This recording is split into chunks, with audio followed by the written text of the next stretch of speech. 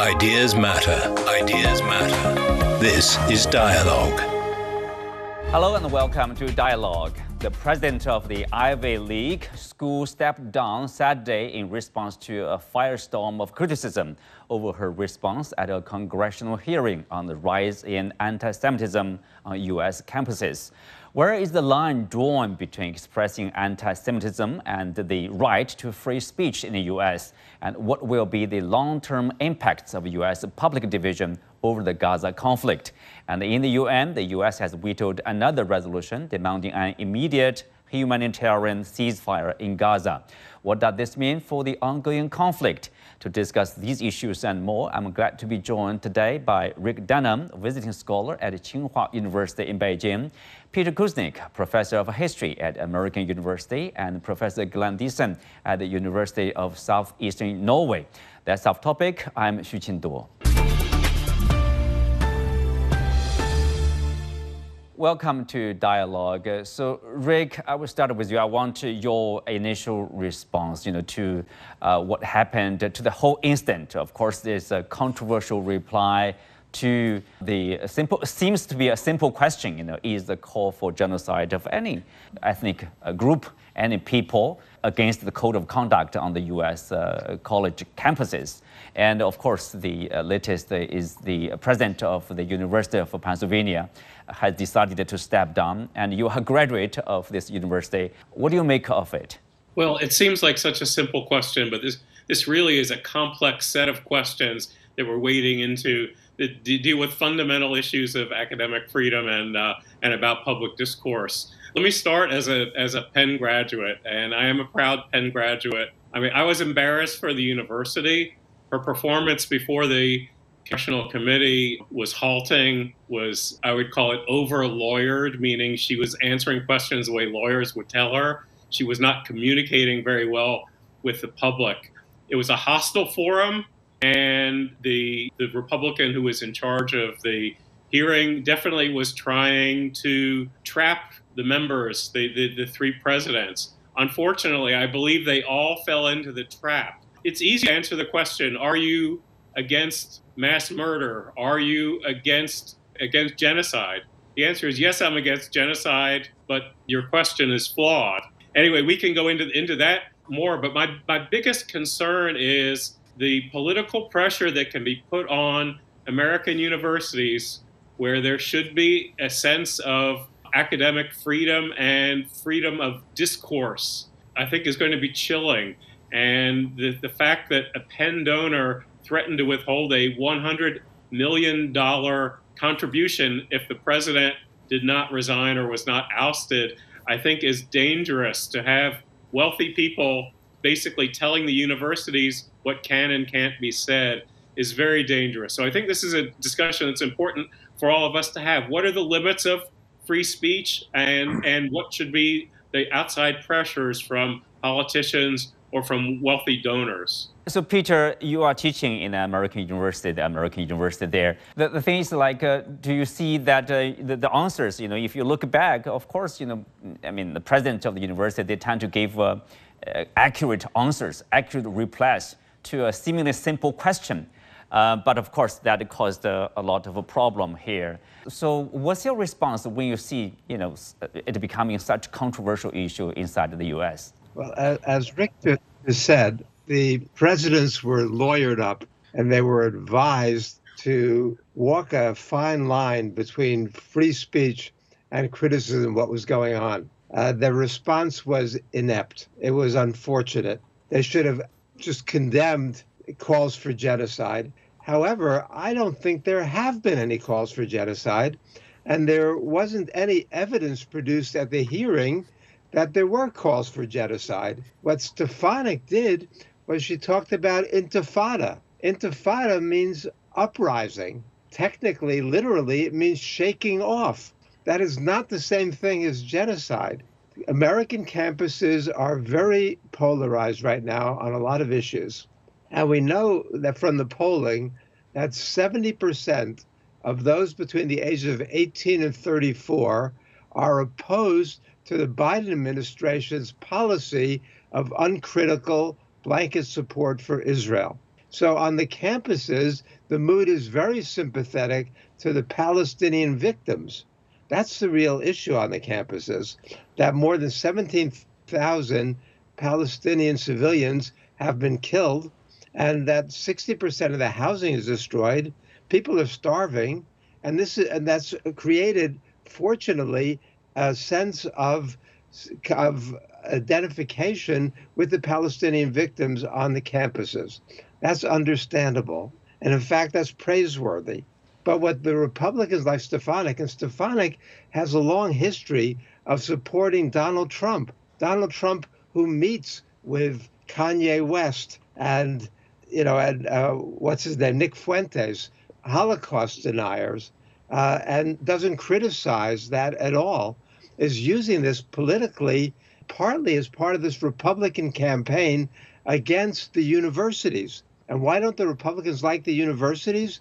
Because the last institution that remains in the United States life that is strongly progressive. And so the issue is not just what these university presidents said, which was unfortunate and was bumbling and inept, but the broader Republican campaign against the universities, an institution that is strongly anti-Republican in the United States.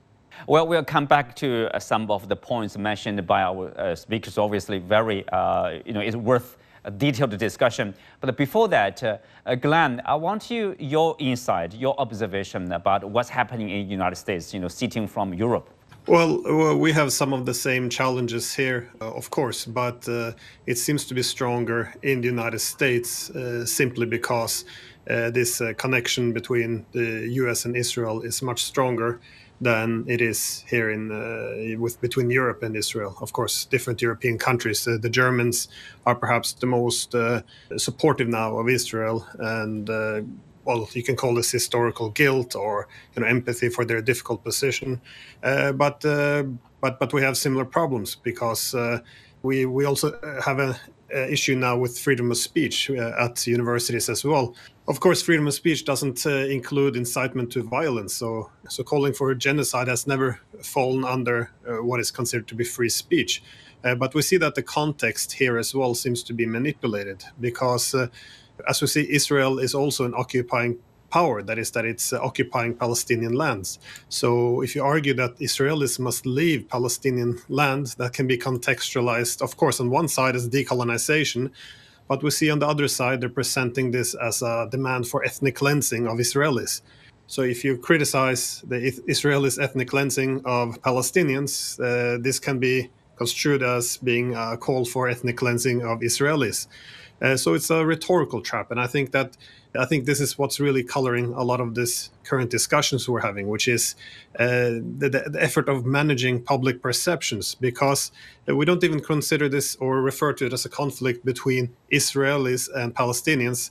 Rather, we talk about the Jews and Hamas, because it's very reasonable to criticize Israel or Zionism, but here in Europe, if you frame it as being critical of Jews, an ethnic or religious minority, then this is not acceptable. But of course, it becomes a bit of a silly way of arguing. Imagine if all criticism of Iran was condemned as a hatred of Muslims. It doesn't really make sense. So it's a way of managing discussion to only accept one perspective. So it's a great shame whenever academic freedom and freedom of speech is undermined in this manner. And again, I think that the problem, of course, is also by linking all Palestinians to Hamas, because this is also, either you support Jews or Hamas. This is a strange dichotomy, as you either, the victimized people, which Europeans victimized, or you're for either support them or you support terrorism. It's a very weird way of presenting this conflict. Well, like Rick, both you and Peter mentioned about political influence or political campaign, I guess, against the universities in the United States. But also, it's mingled with freedom of speech. Of course, I remember the Republicans, they were not happy with the cancel culture, for example. They defended their practice. There's a lack of freedom.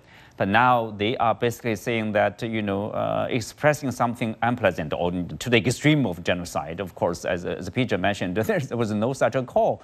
But that's the extremist point of view there. But still, I mean, how big an issue is that for the political influence on universities here? Yeah, I think you pointed to two very important issues. One is that there is enough hypocrisy to go around in this political debate.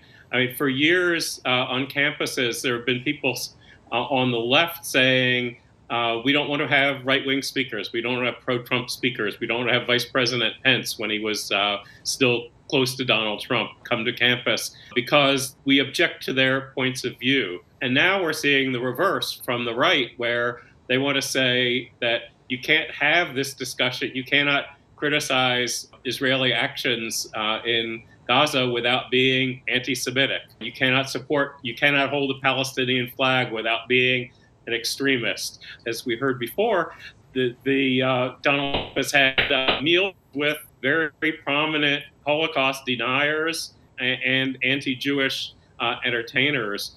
So there's plenty of hypocrisy to go around. But in terms of the college campuses, I think we have to realize that this should be a place where you can demonstrate, where you can object to things. You can object to President Biden's position on arming Israel without conditions. You can object to the Israeli strategy. You can object to Benjamin Netanyahu. It's a difficult line. There is no line where you can't cross.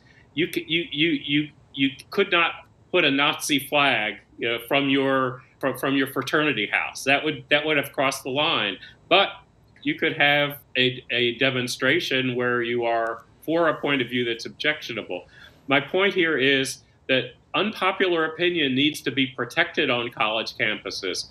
That people should have a right to say things that would be objectionable to many. But there is a line that we don't really know. It's a vague line where you can't cross. And I think that the sentence that really is where the line is from the river to the sea, because that's seen by Palestinians as freedom. It's seen by Jews as they want to wipe us out. Israel has no place on the map. And I think that's where the politicians are coming in, and freedom is giving way to political might here. Rick, talk more about this phrase "from river to the sea." And for people who are outside the U.S., probably they're not familiar with this. Yes. Okay. So that's a very good point. So river to the sea means the Jordan River to the Mediterranean Sea. That Palestinians believe that the land of Palestine, which was a British protectorate before the British pulled out, Israel was formed. Palestinian nation was there for formation, never happened. Palestinian land in what became Israel was taken. 1948 was a year of trauma for Palestinians, a year of triumph for Jews, many of whom had survived the Holocaust in Europe in the years right before. But it is the motto of the Palestinians that we have a right to land from the river to the sea. But so many Israelis and many Jews around the world believe that is code for ethnic cleansing of Jews. Well, Peter, so I mean, sometimes it's due to different understanding, different perception here. And in this way, like, I guess, I agree with where is the line of the freedom of speech, or where we should set a limit, probably. Some of the phrases are not acceptable or should not be repeated in the campus. There has been a tendency to protect students from not having to hear anything that is objectionable or disturbing. And this has been increasing in recent years. We've seen it in terms of gender. We've seen it in terms of race. Now we're seeing it in terms of religion also. It reflects a healthy tendency to not hurt people. However, it's a way to also cut off discussion. As one person commented recently, the campus should be a place where people are physically safe, but intellectually unsafe. That people should be taught to deal with ideas that are challenging, that are disturbing. But what we've seen on campus in recent years is a tendency to protect people from not having to hear ideas that are challenging or threatening. And that's an unfortunate tendency. So I think freedom of speech is such an important value that is being undermined in the United States now. What we're seeing in this instance is you're seeing the media, you're seeing politicians, you're seeing hedge fund billionaires, these hedge fund billionaires who give money to these universities think that they should be able to control who the presidents are, what is being said on campus, create a climate. Some of us, have studied McCarthyism back in the 1950s, and that created a climate on the campuses where professors were purged, where there was almost no open discussion of alternative ideas. For the United States to be a great country, we need as much debate, as much discussion. There is very little open discussion in American media. If you challenge American empire, American foreign policy, you rarely get invited onto American mass media. But the campuses are still a place where there is openness to alternative points of view and ideas. And that needs to be preserved against the lynch mob led by these hedge fund billionaires, by these Republicans in Congress now, and by many people in the American media. And so this is a very important issue because it does deal with fundamental rights and freedom of speech and thinking in the United States. So, Peter, are you saying that there is a concern of, say, academic freedom or the freedom of speech somehow could become land in the pocket of the rich people because of the pressure or even the threat in some case probably by the rich donors? Well, what happened at the University of Pennsylvania is these very wealthy donors who have been contributing up to $100 million in one case are threatening to pull their money out and have begun to take steps to pull their money out. That's where the real pressure President McGill at University of Pennsylvania came from. Mm-hmm. And then it got picked up by the Board of Trustees, who for the most cases are there because they are also donors to the university. There's often a tension between the faculty at the universities and the trustees. We want more faculty representation, more faculty voice. Who's got the real interest in the future of the university? There's a battle going on at many universities. At Harvard, we haven't seen quite as much. At Harvard, 650 professors signed a statement calling for the president to remain in office. At MIT, the trustees even came out with strong support for the president there. Penn was a different situation, and they're the very wealthy donors to the university weighed in against the president. And this had been going on for months, because back in the summer, she had supported a Palestinian literary conference on campus, and many of them wanted to have that blocked initially. So she's been under the gun and criticized for months now. Mm-hmm. This was the final straw for these donors. It's tragic what happened there, and they should never have that kind of power over an academic institution, which is a search for knowledge, for truth, for understanding, for multiple points of view. And that was not happening at Penn, sadly, because it's a great university that should have better standards and represent something better in American life. Well, Glenn, I wonder what's your response or what's your understanding of this, Peter mentioned about the media freedom, the press freedom. Probably somehow in practice, there's a sense of limit or there's a limit, to what you are allowed to say or whether your views are accepted to be on the platform of the public media.